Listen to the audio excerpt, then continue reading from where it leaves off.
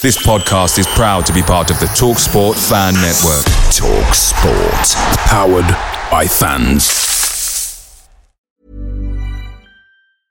I'm Sandra, and I'm just the professional your small business was looking for. But you didn't hire me because you didn't use LinkedIn Jobs. LinkedIn has professionals you can't find anywhere else, including those who aren't actively looking for a new job, but might be open to the perfect role, like me.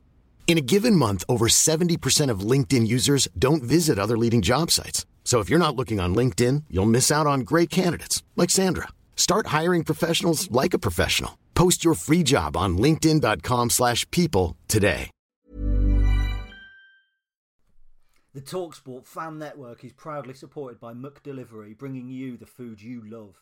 McDelivery brings a top-tier lineup of food right to your door, including my favourite, the quarter pounder with cheese.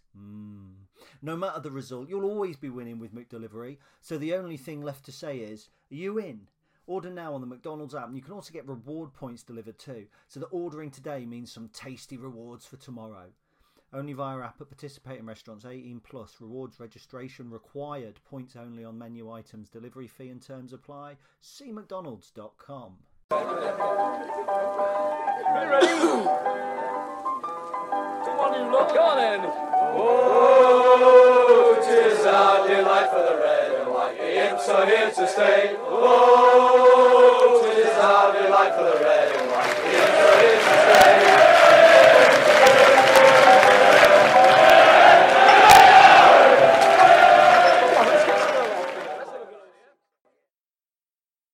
Welcome to a Stacey West podcast special. Apologies to Ben for this one. I'm kind of hijacking the Stacey West podcast a little bit here to get this out. What's going to follow here is an audio recording of the interview that we did with Moses Swaibu tonight, which is the 16th of April, in which we talked to Moses, or I talked to Moses, about his Lincoln City career and some of the obvious controversies that have followed as well. So it's taken straight from the video, so if there's poor sound quality, my apologies. I haven't got my top man Ben, or our top man Ben, on it tonight, but this is a bit of a Stacey West podcast special. Thank you very much.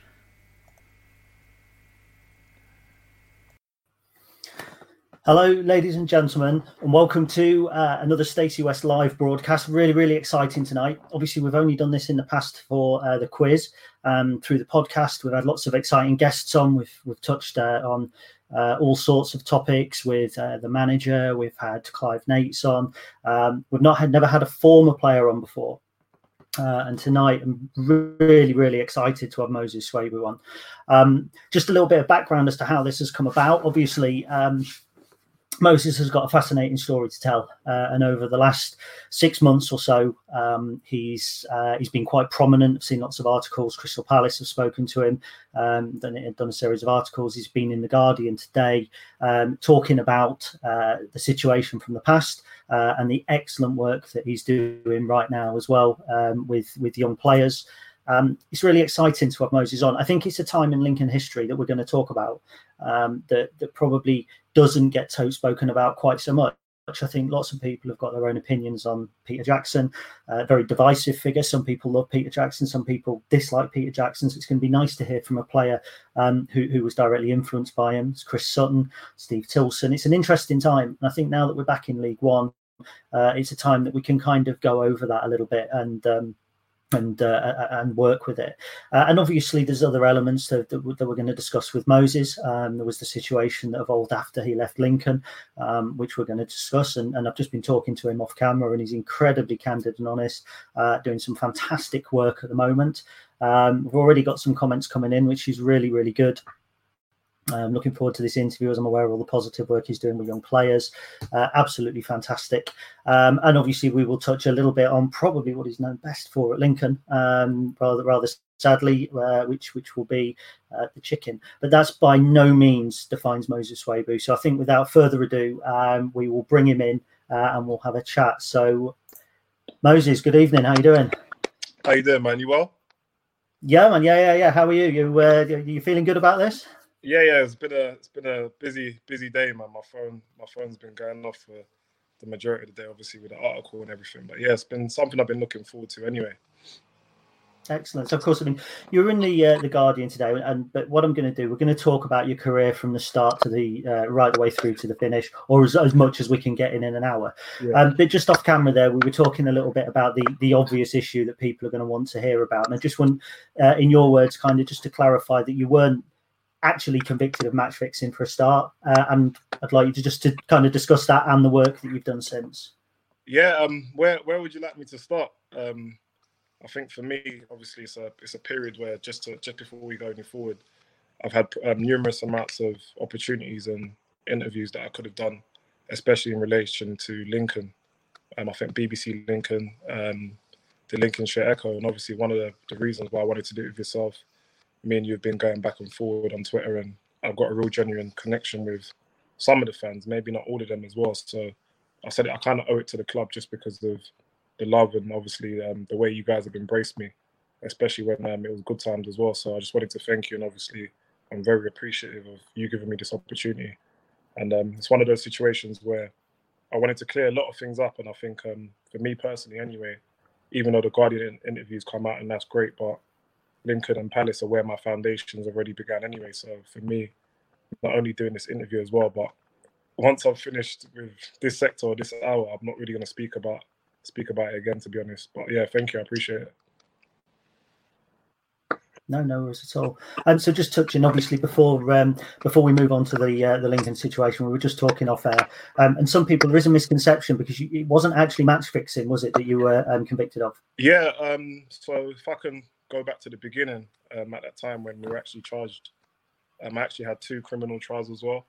So the first trial, I was given a hung jury, and I think there was around 15 different indictments on the indictment sheet as well. So whilst we were in court and everyone's barristers were going back and forward, I got a hung jury. Didn't really know what that was, but I knew that I had to come back to court in like the next 6 months. So the defendants, I think there was 5 people on that indictment, and they ended up going to prison. Then like 6 months later, back to court again for another. I think the trial lasted 6.5 weeks, and obviously that was with Delray Facey as well. So even though we weren't directly convicted for match fixing, the indictment changed to conspiracy to commit bribery. Okay. Yeah, I mean, I don't personally want to harp on about that, and I'm sure the Lincoln City fans would much rather hear. Oh yeah, that's fine. Fine. You can ask me some of the. Well, let's go right the way back to the beginning, because just before you came to Lincoln, people probably don't know your background. You came into football late, and then obviously you had quite an upbringing with some real top players. Yeah. So to be honest, I think from my environment, I'm South London boy, bred in and out as well. So from my community, and when I was growing up, you either done football, done music, or you either went the wrong way as well. So between me and my brother, it was my brother that actually got me into football, to be honest. And I know there's times that I don't admit it, but he was the real big driving force behind me as well. I was travelling from Croydon to the other end of South London as I went to school in Fulton Heath, and at the time I was living with my mum in Southwark as well. So coming up and just being around that environment as well, a lot of people from my generation, like as you know now, was very much street football all across the board as well. So I remember the last year of year 11, we played a game against Arsenal, got beaten 8-1. And I think that was kind of the turning point with me, because I'd been scouted for my county. And we had a trial game, done extremely well that trial game. Got invited for a trial to come back for that season. Spent 2.5 weeks there. It was very difficult because I was trying to adapt and everything. Then soon as that happened as well, I was given a youth team scholarship. And at that period of time, obviously with the players that have come through, you had people like, Victor Moses, who else? Victor Moses, Nathaniel Klein, Wilfred Zaha was younger, the older people, Tom Sawes, Ben Watson, Clinton Morrison was amazing, Dougie Freeman. So it was really that contingent of Palace, like legends basically. And me meeting Gary Izzet at that time, he had just joined the club as well. So within that 2.5 year period, I was the only player that got signed last as well for my scholarship. So I've always been someone that can adapt to situations very quick just because of my circumstances as well. So going into Palace, I got over that fearful factor, and I was actually doing well, working on my game every day, and I was getting noticed. And I always told people I wasn't the best talented or gifted, but one thing I had was hard work and determination, and obviously the street football helped when I was in Palace as well. And realistically speaking, having those type of players around you, you ain't really got to do much as a defender. You know, people like Johnny Bostock are dropping into midfield. He made his debut at 15, could have gone Barcelona, ended up going to Tottenham.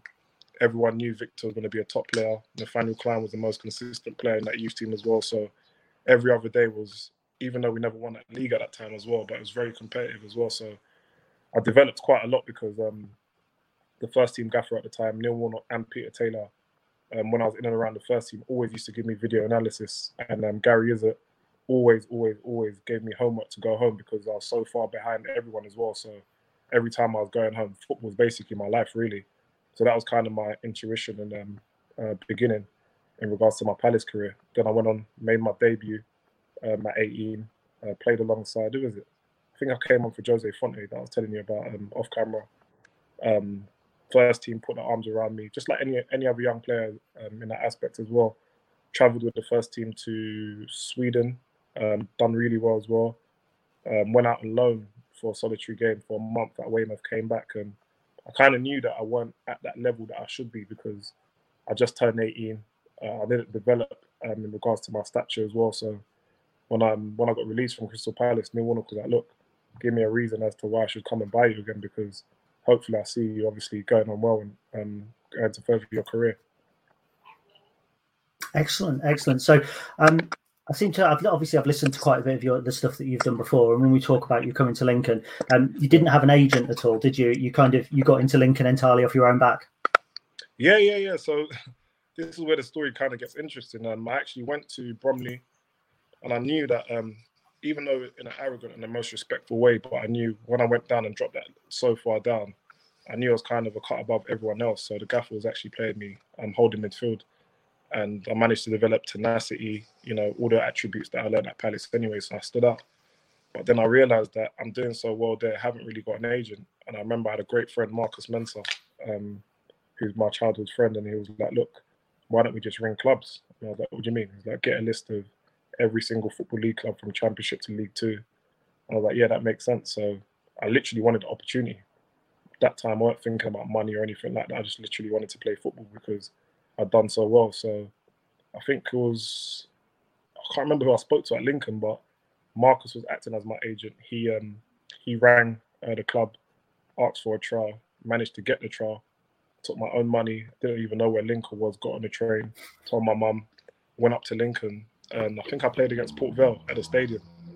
And the minute I got there, I was like, "Wow, why is everything so weird?" Like everything was quiet, and it was totally different from what I was used to in London as well. So I remember that game. I think it was it might have been Grant Holt, who's an academy, Grant and Iffy. Grant Brown, possibly. Yeah, Grant Brown. Yeah. One of them at the game anyway, but they were like, "Yeah, we like you. We've got another game. Do you want to stay up?" I was like, "Where am I going to stay?" So lucky I had a friend that was already in Lincoln, so I was staying with him. Then I played another game, I think on a Thursday, done it well again. Then the gaffer, Peter Jackson, was like, "Listen, if you play another good game, I'm going to keep you here for the next 6 months." But at that time, I was going into training, but I was never really fearful just because of the environment I come from. And obviously, I think Palace were in the Premier League at that time. So I knew as a defender, I have to go and make my mark. I remember my first training sessions, if I'm being honest, I was like, "Wow, you know what? This is like, with all due respect, it's kind of easy." And I remember me doing that in training. Jacko was always like, "Moses, listen, keep going, man, keep going. I love what you're doing." And I can tell from any club you go into, there's always senior older players are like, "What's wrong with this effing, kid? Like, is being busy, so on and so forth." So, for me, it was like when I went into that environment, I thrived from it, to be honest. Got to that game. We played. I think it was the old Man City striker, the legend Gota. I think it was Sean Gota. Yeah. He was at Walsall, and Gaffer told me, like, "Listen, Moses, all I want you to do is keep him in your pocket." I went into that game. After that game, he signed me. But at this time, I wasn't. I never told Bromley where I was, so they're ringing me, or they're ringing my friend saying, "Hold on, where are you?" So on and so forth. And I was telling them I'll say this, but I didn't know that the club had to put in a 7-day window. So then I said, "Gaffer, look, I have to go home." Like, obviously, the club is like, "Don't worry about that. I want you to come and sit on a bench with me at who do we play? Bury." So travelled with the first team, sat on the bench, and I was like, He was like, how do you feel? I was like, I feel all right. Then he was like, yeah, you're going to stay for a long time. So fast forward a little bit of a period of time. I remember I signed for Lincoln within 2 weeks. That situation was probably sorted out with my manager at the time. And that was it really. So continued doing really well in training. I was probably, when I look back at it now, I was probably like, I probably got under a lot of people's skin. But then the only reason why I'd done that, I remember when we used to train for Palace, all the young boys would literally give me the ball. Like, give me the ball. I want the ball. So I was like, yeah, give me the ball. So even though I can tell from people's energy, like, I honestly didn't care. And I kept doing it in training. And Jacko always told me, don't change who you are as a person. Keep getting on the ball. And I remember Danny Home, when I came there, he was like the boy. So fans loved him. And I was thinking that, to be honest, man, I don't think he's better than me, but I love to play against him one time. But I didn't realise he'd already had experience. So whereas in training, I'm thinking I'm better than him, but he's already got the mentality because he's played in these environments and games. So originally stuck up a great relationship with Aaron Brown, Danny Ingesson, and Frank Sinclair. So we were playing Morecambe. I was just waiting for my opportunity playing reserve games in Gaffer. I remember Frank Cinco came in to training drunk one time. And he was like, listen.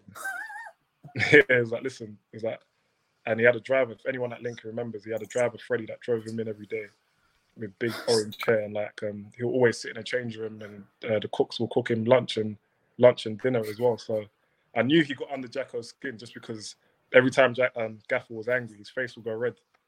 Then it was like, listen, Swaibu, F that's like, I don't want to say what he said, but he basically turned around, like, yeah, you're in tomorrow.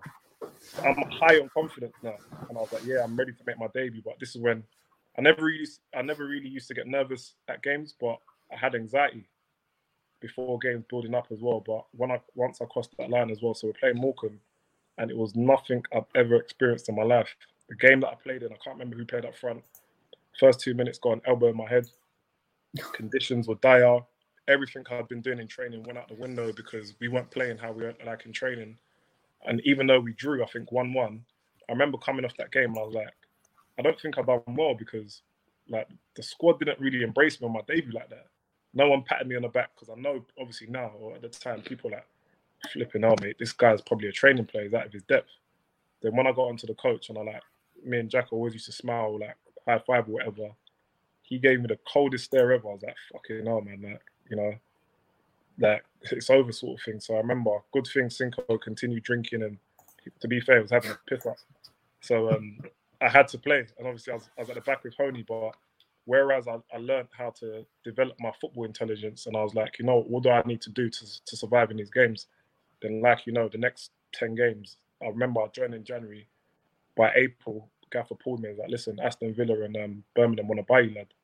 And them 10 games, I think I still got the papers at home somewhere. My mum's got them, but those 10 games is probably the best 10 games I've ever played in my life, and the rest is history. So for me, it was that transitional period because I only had a deal up until 6 months.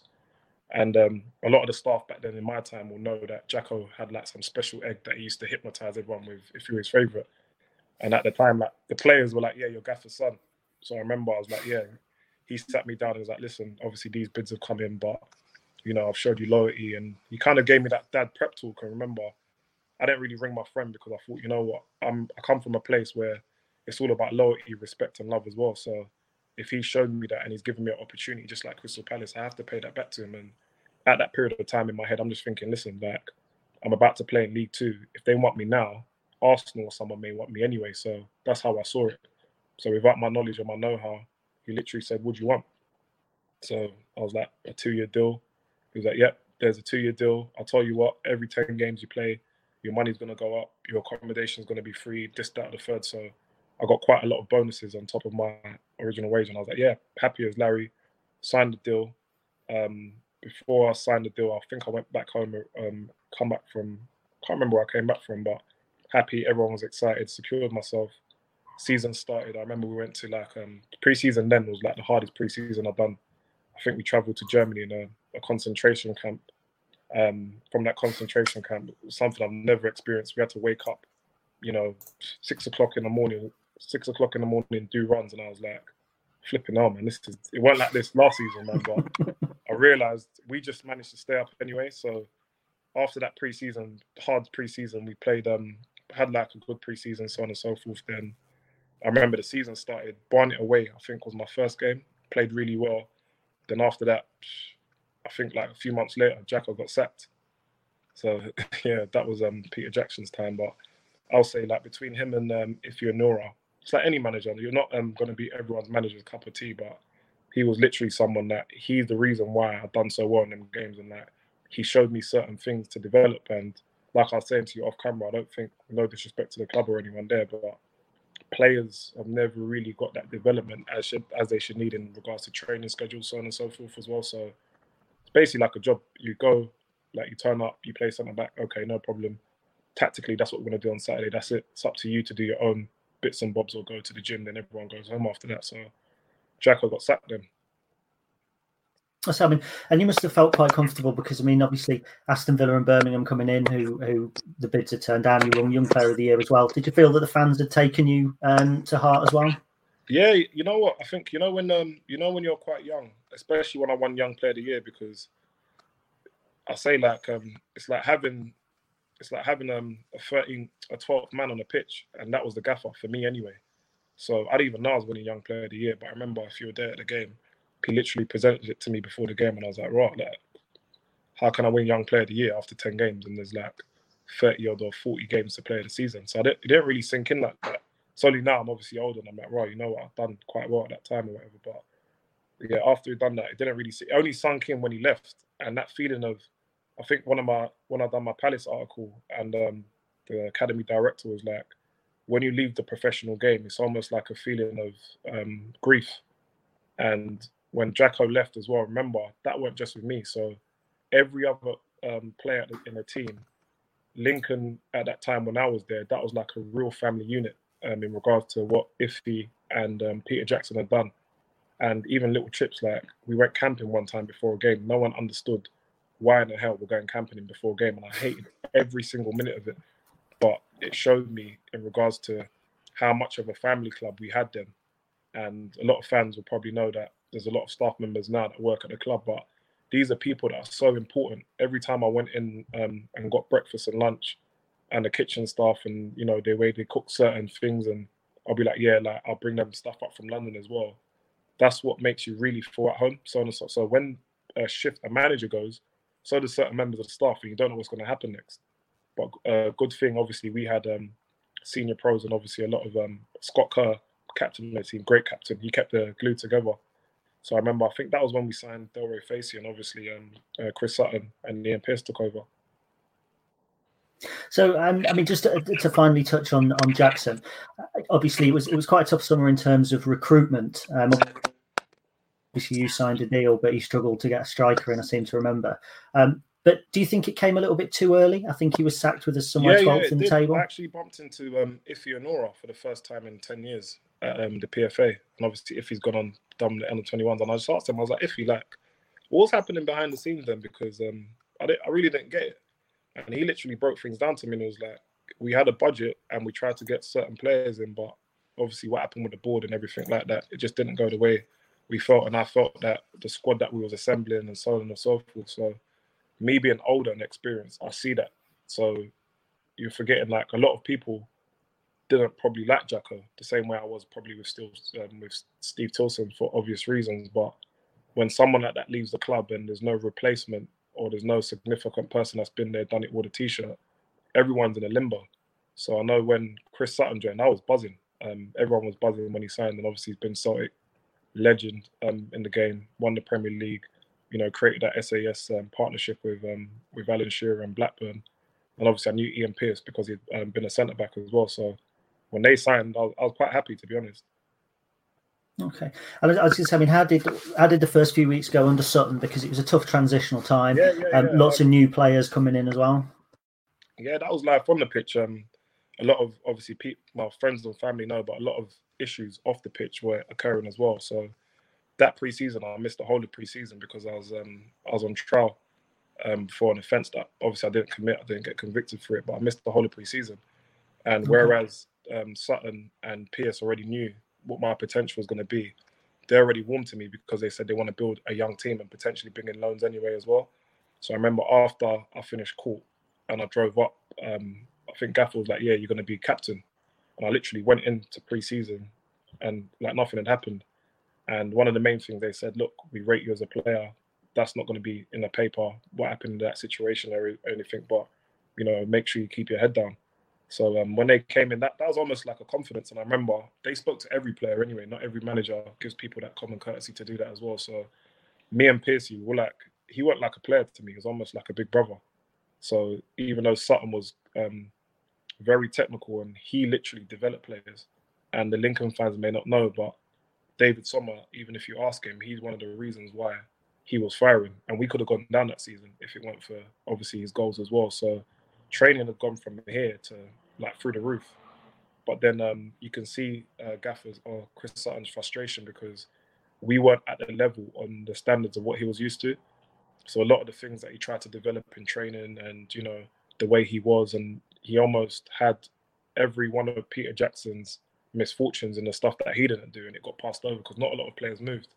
So he brought in Adam Watts, Joe Anderson, Nathan Baker, Chris Hurd from Villa and Fulham as well. And they actually improved our squad. But I'm pretty sure when you guys, or when Lincoln went up, you need a mix and a blend of experience. You're not going to win a league or a championship with young players that haven't got that experience anyway.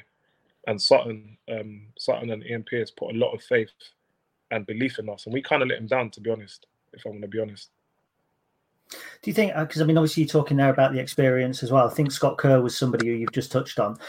He struggled a little bit, I think, under Sutton. Do you think Kerr could have had more of an impact being a senior pro?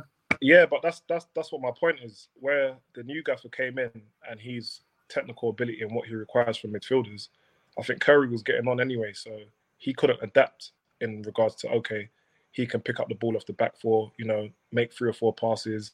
When so-and-so gets the ball, he needs to be here, he needs to be there. And you're forgetting, if you've not had a football education in regards to coming through specific systems, those are things that are going to be alien because you're conditioned.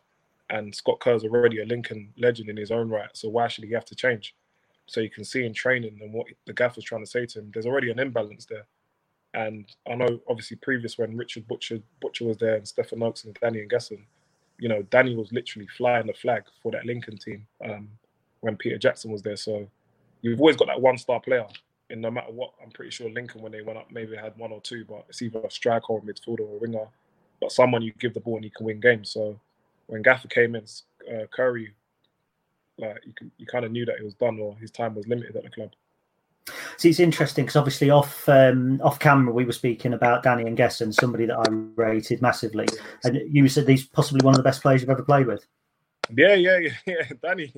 Danny was a character, man. I think one thing you'll find with French players anyway, they've got similar characteristics, but whereas he didn't really know English, like Danny was one of them people in training. Even when Gaffer tried to coach him or train him, like he's doing his own thing, and you can't tell someone of that ability to, oh yeah, by the way, you know, drop a shoulder, go this way and go that way when he's going to do it anyway. So the information, and that's football in general, you know, depending on the man management and what you can get, you need to know why players tick and, you know, how you can bring out the best in him. Jacko done that with me and he done it to Danny. I remember one game, Danny lost his head in the change room and everyone was surprised, like literally, I think we're losing.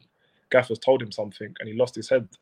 But that was when clubs, I think Leicester put in a bid, so he knew he was going. But I think Scott Kerr's the one that pulled him aside and was like, listen, mate, I don't care no where you're going. Like, you're here for now. And if you don't look at your teammates and, you know, pull your weight around, then that's the impact that Scott Kerr had on the team. And I don't think Chris Sutton may have realised that at that time. So amongst the union, Scott Kerr's the captain, but he's the bridge between everybody else because there's still that level of respect that you have to have for him as well. So Danny was amazing, man. He's probably one of Lincoln's best ever wingers, to be honest. Yeah, he's a phenomenal talent. I think he was one of those players that gets you up off your seat and literally. in the game. I remember playing in games or like being under the caution. I'm like, please, Danny, man, do something. And every time he done it, like, you know, 9 times out of 10 it was happening. Or there's times where I was playing centre back with Janos, and I'm like, Janos, and Gaff always used to tell me, speak to him. Yeah, he's big and strong, but he don't like people running in behind, strikers going in short, and it's like I wasn't really that physical, so he done all the physical side. I remember, I think we played the FA Cup game and we dug out the result. It was 0-0. Then literally the last 2 minutes, I don't know what Janos had done. He's gone tight. Striker spun in, hit us on a counter attack and we lost. And I was like, fucking hell, man. Sorry. Yeah, I was like, effing hell. You're right. No worries. No worries. Effing hell, and it's like, oh, but he cost us. So it's just different with players, really. Different with players. You know, Paul Green at that time, Aaron Brown. Obviously, Cinco left, but if it weren't for him leaving, I may have not got my chance. Rob Birch, our old Tottenham goalkeeper as well. We had a good squad then. Obviously, Lee Freckleton went and left as well. And Adrian Pachula, he was decent as well. So he done well under certain training regimes and so on and so forth. Because obviously, I mean, we're obviously back in the reign of Jackson a little bit now, but with Pachulia, he was a massive fan's favourite, but he never seemed to gel with Jacko. And it struck me that Jacko was kind of like Marmite. You either loved him and were on his side or hated him, one of the two. Yeah, I think as a fan of football myself, and obviously playing the game, it's very hard for managers to gel with technical players like that. So Peter Jackson, you didn't really see pretty football at Lincoln at that time. So it's very hard to adapt to Adrian Pachulia's game, or we're training, but we're not getting the training to get the best out of him. It's only for specific players, if that makes sense. So yeah, it didn't really click. But I'll tell you one thing, when David Sommer and Ashley Grimes came in, somewhere in that team, if Lincoln had signed him, he would have probably won the league next season. Just off his goal. I mean, as a centre-half, obviously, you had to face him in training as well. And he's one of the lone players, I think, from Chris Sutton's time that really stands out. Was he that good at training as well? Yeah. You know what you find with, you know what's really weird? It's like, David, it's his movement more than anything. And it's like, he's not really someone that causes you problems in play. But if he's in that 18-yard box, oh my God, he's something else. And it just goes to show the level of where he's come from, because anything between the posts, whipped across the box, and if he gets a yard, so the higher up you play, for example, every game we lost, and this was demoralising for the squad, every game we lost under Sutton, we'll go to Aston Villa reserves and play them on a Tuesday, or on a Thursday, every single time. And he'll specifically turn around and say, listen, David, you ain't got to play. You ain't got to play.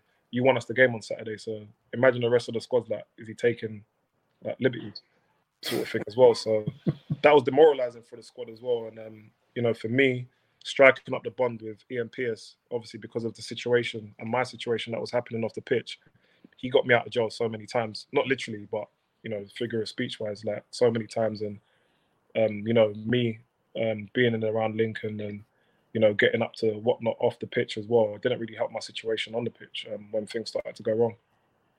I'd say, because I mean, that was a tough season for you. I mean, there was a lot of decent players come through, but the Chris Sutton season, you perhaps weren't quite as reaching the heights that you did in your first 10 games. I mean, what were the kind of reasons behind that?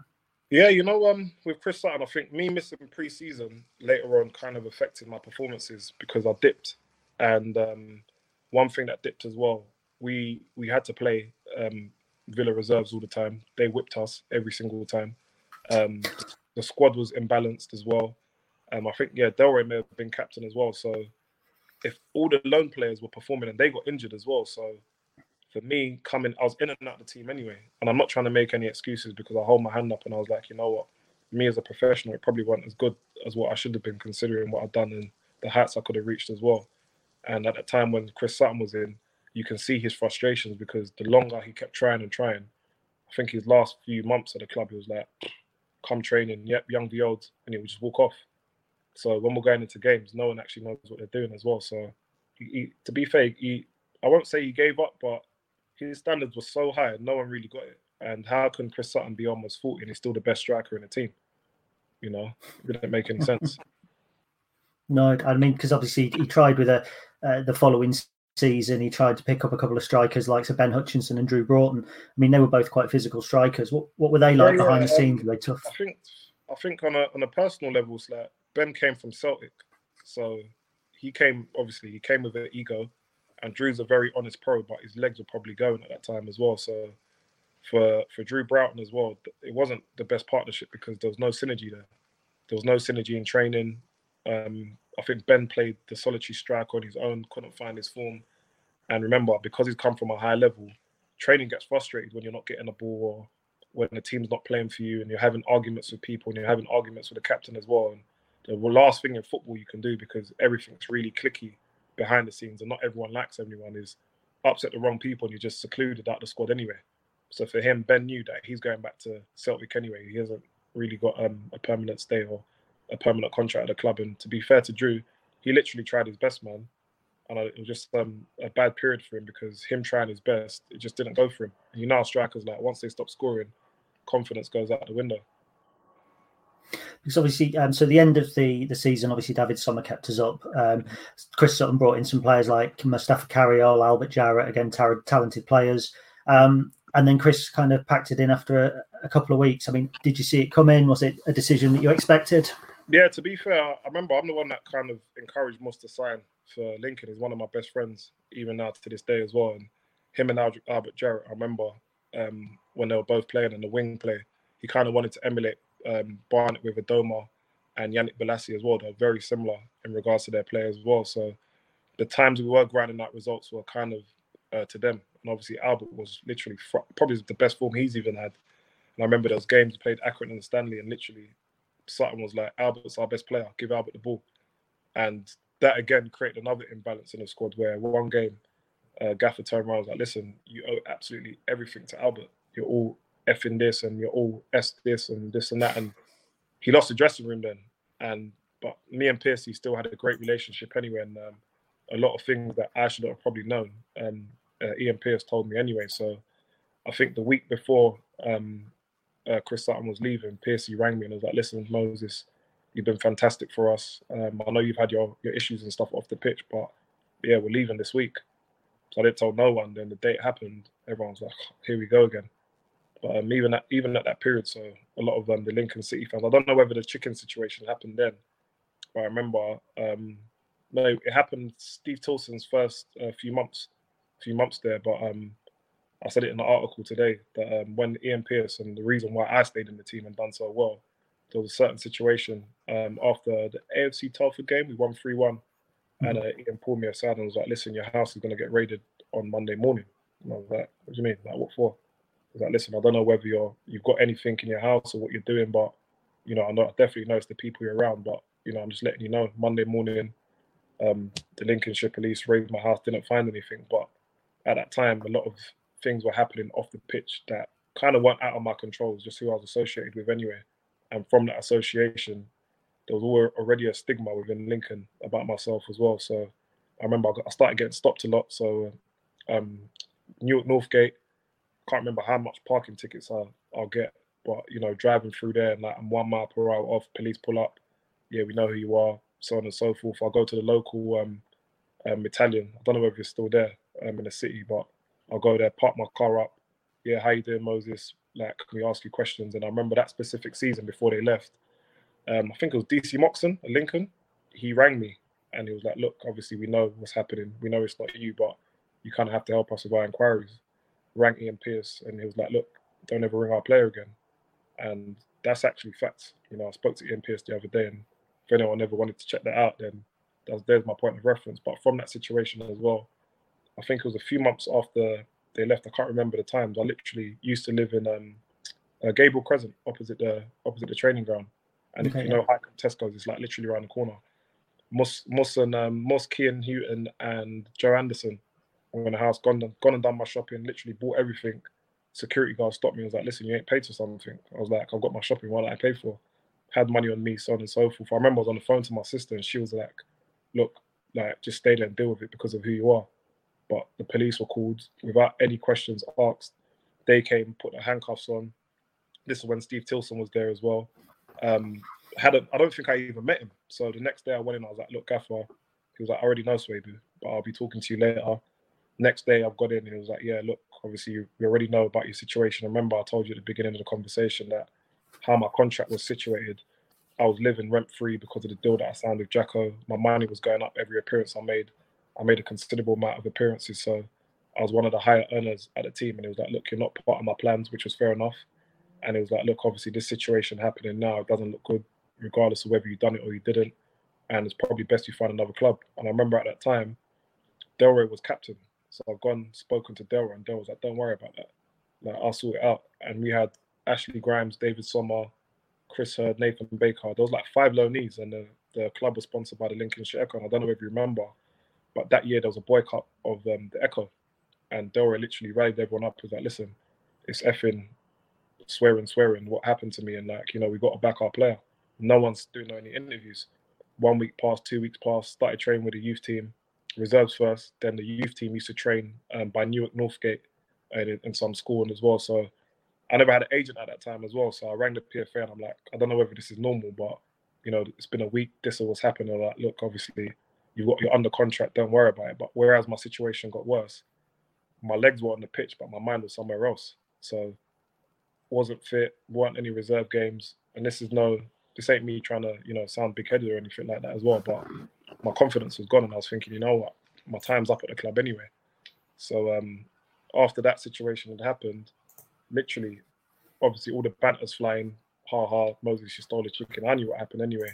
And I was like, you know what's really weird? How can the Lincolnshire Echo that sponsors the club have that in the paper? Because when I had my other situation, obviously that gaffer kept it up. This one don't like me, yeah, I'll get it and everything like that as well. But I literally didn't do anything or steal the chicken, quote unquote. So after that period went on, my situation off the pitch in regards to who I was around, started distancing myself from a lot of people. Then training, I literally stopped caring. There was times I was late. I remember me and Mus will tell you this as well, but we had a training session one time and me and Mus were going at it in training. Mus is one of my best mates and I lost a 5, you do like a game where it's one person in the middle and I lost freezing cold. You know how the weather's like in Lincoln. And Gaff was like, yeah, wash everyone's boots. And I was like, I'm not doing it. This is in front of the whole squad after everything that's happening. He's like, yeah, wash everyone's boots. I'm like, I'm not doing it. So then he's like, wash everyone's boots. Then I literally walked out of training and went home. And he was like, you never play another game for the club and you're going to get fined. I was like, no problem. I've already spoke to the PFA. Then literally, I think it was the next month. So they've given me no further action for the chicken. And they rearrested me without arresting me physically and said, yeah, we're going to charge you for stealing a newspaper. And nobody even knows this. Not only that did they say I stole a newspaper, but they said I stole a chicken. But this is all a month apart of each other. What's a newspaper? 20p. Chicken at the time was like £2, and I'm one of the highest paid players at Lincoln, and I'm on camera, and I live across the road. Like, it don't take a genius to work out, the story that was happening. So after I was arrested for stealing a newspaper, they reprinted Moses Swaibu steals a newspaper, but they didn't print that I got no further action, and they never charged me for the newspaper, for the chicken. So I was like, you know what? It's over. I remember going back home. I'm like, Mus, I'm leaving. Then I remember the day of the transfer deadline, Gaffer called me after I finished training, and I trained with the youth team, came back up, and the club gave me 4 different offers. They gave me 4 different offers, and each one of those offers, my money kept going up. That's how much they wanted me to go. And they were like, yeah, you know what? And I knew I was going to go, but you're forgetting a lot of people that come from my background and my environment. Those things didn't really faze me because of how we've grown up and the people we've been around. And, unfortunately, I haven't got people here that are even alive today. So that was a situation that was tough, but I just thought, you know what, Gaffer, with all due respect, you're a bit of a dickhead. So I've left. 11 o'clock's come in, I'm playing FIFA with the boys, and they're like, Mo, what are you going to do? And the 5th offers come in, and they're like, yeah, look, that's how much we're going to give you. And I was like, fucking hell, man. Like, yeah, see you later, mate. So I had to rush to the training. I had to rush to the stadium, and this was like late. I was thinking, why are all the lights on in the office? There was like 4 members of staff there, and I was like, raw, they must have really wanted me to go. So I was like, yep, sign on the dotted line. Left. I think I left the following morning. So I drove up. No, I left the night. So this is 12. Got back to London at 3:30. My mum's like, what are you doing here? I was like, yeah, I left Lincoln. I remember she didn't even know about this whole chicken situation either. She works all the time anyway. So the day I left Lincoln and I got my severance pay, contract was terminated. Woke up in the morning, the money that they'd given me was in my account straight away. And I was like, right, okay. Then the following week, all charges were dropped. So they dropped the chicken and they dropped the newspaper. And I was like, you know what?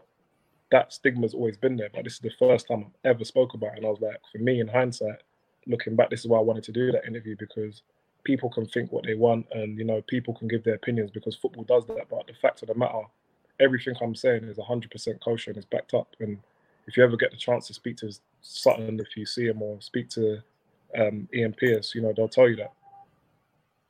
Well, that's, first of all, thank you. But the funny side of it, obviously now me and you are going back and forth on Twitter and I'm still getting used to this whole social media stuff, but one of the directors, Amanda Lindsay, like, you can see, like, you type in my name and I'm like going through messages and she was like, ha, like, you stole the chicken or something. I was like, oh.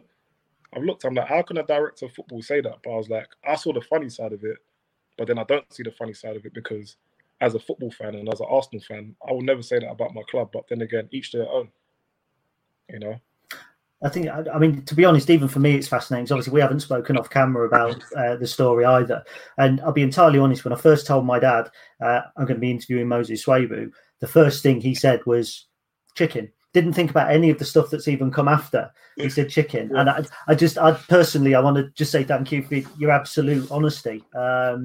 But it sounds like, it was a really tough time for you, to be honest. And it's ironic. Man, I think, sorry to cut you off, but I'll say this. Was it a tough time? 100%. And obviously we've spoken off camera, so there's certain legal stuff in regards to that situation that happened that I can't really go into. But 100% you're going to see maybe next year or after this corona stuff, a lot of things will come out. But just going back to that situation, and obviously it will tie into what I'm doing now, but I'll say this a lot of the time. I know you guys had a player, Bradley Wood, that was done for spot fixing or match fixing, and he got 6.5 years because he done that at that game, and we used that, or the Premier League and the FA used that as education for the younger players. But my point is, when you're put in a situation as a young professional and someone's either shown something to you or someone told you not to say something, from where I'm from, you're not doing it. And even in certain aspects, it don't only happen now, but it's happening at the highest level of football in regards to what these players are battling on and off the pitch. So, you know, for anyone that knows what happened at that time and the people that personally know me, which is more important, they know what happened. So for me, I take their opinions and I take what they think in regards to how I behave and what I do. But I'll turn around and say, you know, for not that I'm trying to glorify or justify what had happened, but that situation clearly didn't happen at Lincoln. But I was even made a choice to either go to the gaffer. But guess what? Obviously, you guys know that that player played in the Premier League. He was captain of the team. And even off the pitch, like I say, like he done so much for me in regards to what happened at that situation with the paper. When I left, and we've always kept in contact. And literally, yesterday, I had a 2.5-hour phone conversation. I was like, you know what? It's been so long now, but we kind of have to sit down and speak about something just to show people, not only Lincoln fans, but no matter where you're coming from and, you know, whatever you've overcome, these type of things shouldn't faze us. Even if they thought I stole a chicken, that I'm not going to lose no sleep over it. You know, I'm pretty sure my family are happy, safe, roof over their head. So, you know, 10 years on now, in 2020, Lincoln have done amazing things. You know, they've been promoted, they've got back into the league. But I'll say, with all due respect to Steve Tilson, it just goes to show what type of manager he was, because since Lincoln, what managing jobs has he ever had, apart from him doing really well at Southend? And like I was telling you off camera, you know, when you're in change rooms and when you're in football as well, and when you break up a family or when you break up players, as a manager, you have to take action, just like I've taken action and I've owned up to my mistakes. And all you needed was 1 point out of God knows how much in 10 games for the team to survive. So the team knew he was panicking. My situation happened. Kean Houghton, you know, there were so many things that happened with him, and he was one of the best professionals. He got let go. Adam Watts was here. He could have played even higher than what I was. Quality defender. He got let go. Danny Hone was one of Lincoln's, in my opinion, even though we were rivals, and like he was amazing. You know, obviously Aaron Brown left as well, but for the younger players there, like my thing is, we had Sam Clucas. He was probably one of the best players in Lincoln City's youth team that I had ever seen, me personally. And whoever the manager was at the time that didn't give him an opportunity, look where he is now. Lee Freckett. Yeah, and I said to myself, it's like, no disrespect to the club, but when you're playing for lower level teams, you don't get that development. And I always turn around to young professionals or young aspiring professionals. I'm like, listen, if you're not doing all the things you need to do when you get to become a professional opportunity, don't think you can go into League One or League Two and it's just going to click off your ability as well. So, you know, hence obviously why football now, especially where my environment in London and South London is changing. And obviously I've got a grassroots team where 2 players within 18 months, one's gone to Charlton, made his debut, and one's gone to Reading. And I don't even have, you know, I ain't got Lincoln behind my name. You know, we're called Rocker Seniors, and what we're able to do is provide that care that Peter Jackson gave to me, provide that care that Palace gave to me, you know. And I know obviously it's comes down to recruitment in areas as well, but Lincoln's an absolutely amazing club and has got great people there.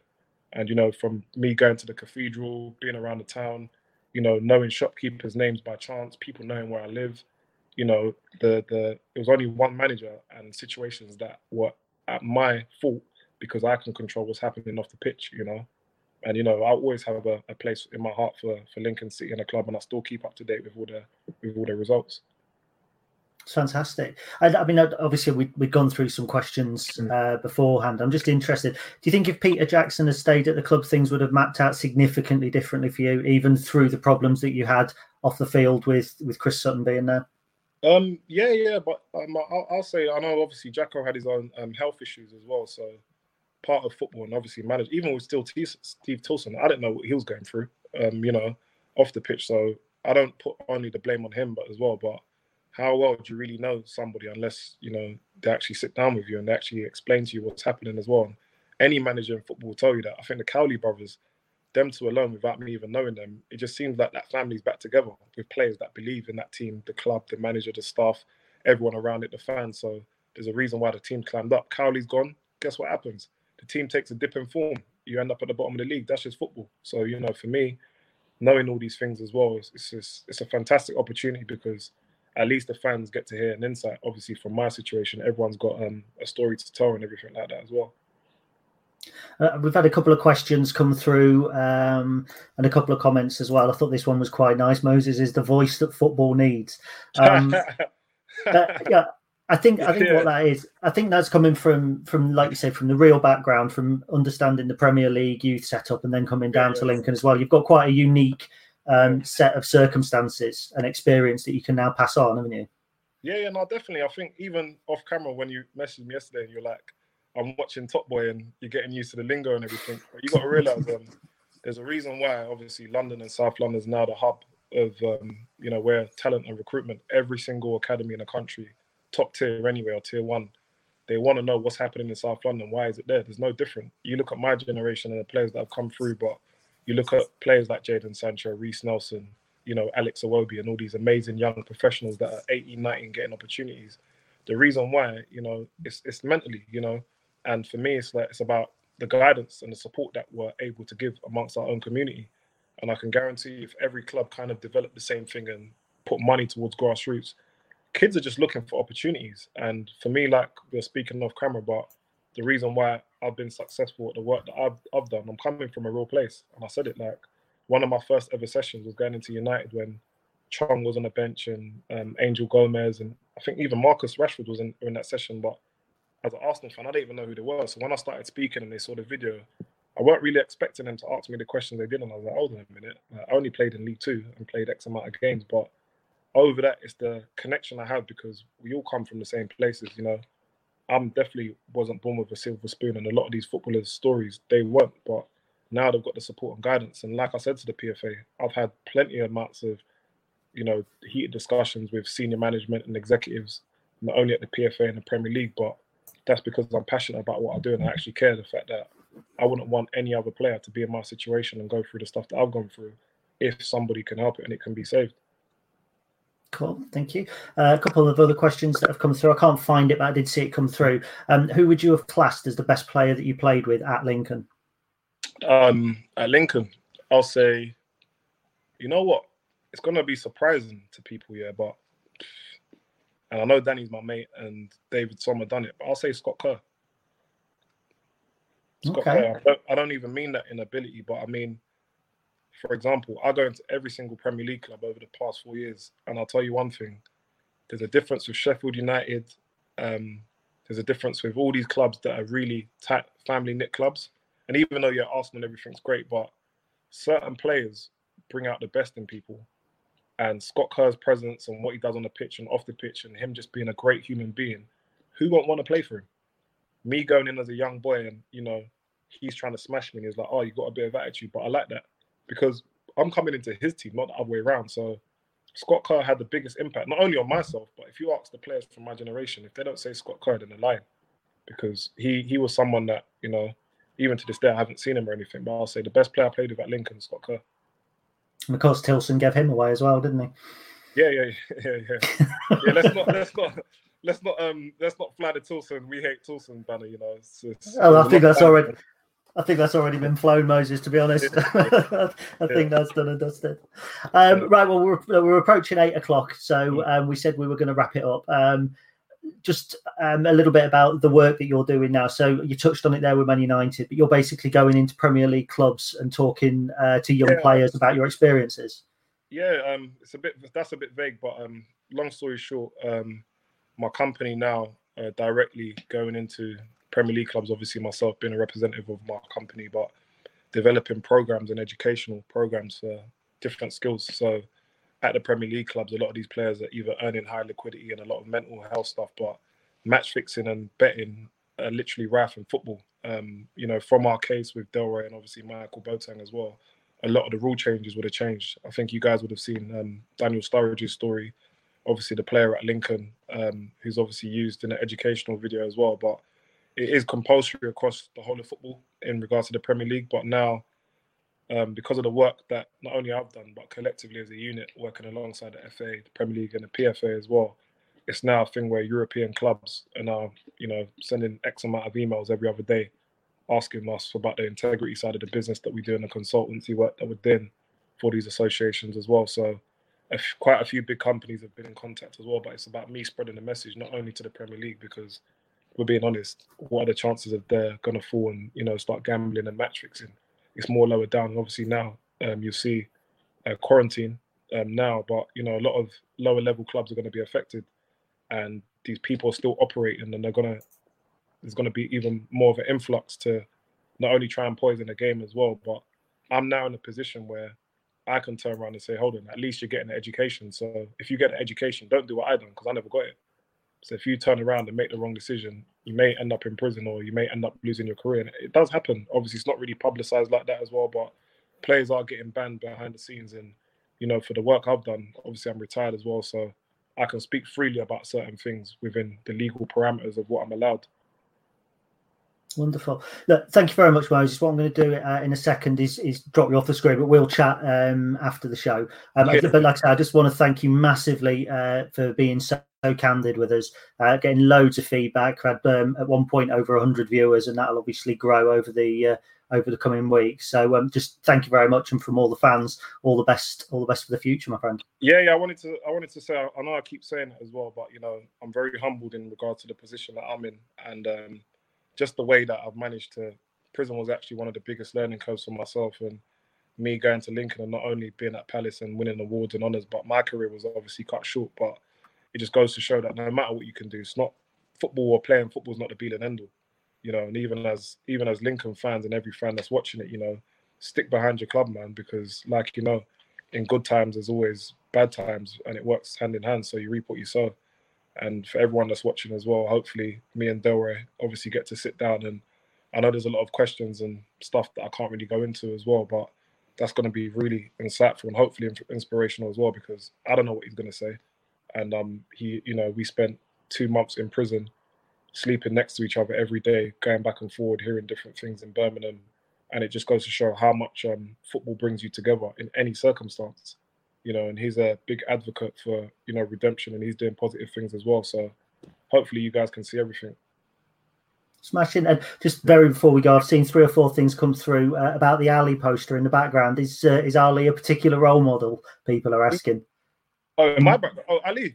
Yeah.